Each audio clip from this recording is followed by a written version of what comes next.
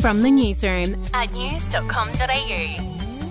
Hi there, I'm Andrew Bucklow. And I'm Bronte Coy. And this is the latest from the newsroom. It's Thursday, the 10th of March. We'll start in New South Wales. Residents are being warned that COVID case numbers could more than double within 6 weeks.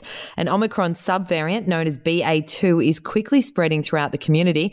There were 16,288 confirmed cases in the state today. That's the highest number since late January. To South Australia now, a male student who has transitioned to female will be allowed to stay at the elite all-boys school they attend.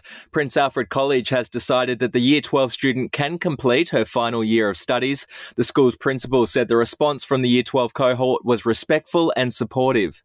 To the US now, dating app Tinder will give American users a way to check if potential dates have been convicted of a violent crime. Tinder users will be given access to a new online background check platform that can show if someone has a history of violence.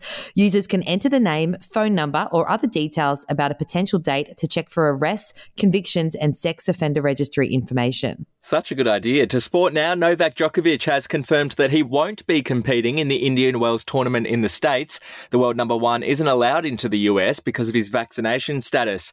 Djokovic released a statement saying the CDC has confirmed that regulations won't be changing, so I won't be able to play in the US. Good luck to those playing. We'll be back in a moment. Hey, I'm Felicity Harley and I host Healthyish, where we chat to experts, influencers and people in the know from around the globe to arm you with the knowledge to make healthier decisions for your mind, body and soul. I think if we're going to be focusing on health, like sleep is probably the biggest component of that. I think sleep is the cornerstone. Like choose the harder option, because I've never woken up and gone, I regret that run that I went at 4 a.m. I've never done that. Search for Healthyish and Extra Healthyish wherever you get your podcasts. To showbiz now, Kyle Sandilands has revealed what he's going to name his son. The radio star and his fiancée Tegan are expecting their first child later this year, and the name will be... Otto. Otto? Yeah, that's what we're going to call him. I don't think it's gone down well with the family. Even Tegan's mum goes, well, there's no need to rush into a name.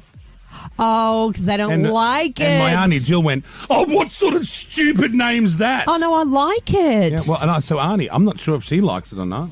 I really like that name, actually. It's a good one. Yeah, I'm a fan of Otto too. And finally, Robbie Williams has revealed that someone once hired a hitman to kill him. Have a listen to what he had to say on Kiss FM. Yeah, somebody came up to me in the pub and just went, hey, there's $2,000 on your head and somebody's coming to end you. But then fortunately, I had an uncle, quote, unquote, that was a bigger fish in that particular sea than the fishes that wanted to end me. So they went around and had a word with them. If you're a footy fan, make sure you enter news.com.au's AFL and NRL tipping comps with $5,000 up for grabs in each code. Find out more at news.com.au/win. That's the latest from the newsroom. We'll be back with another update soon.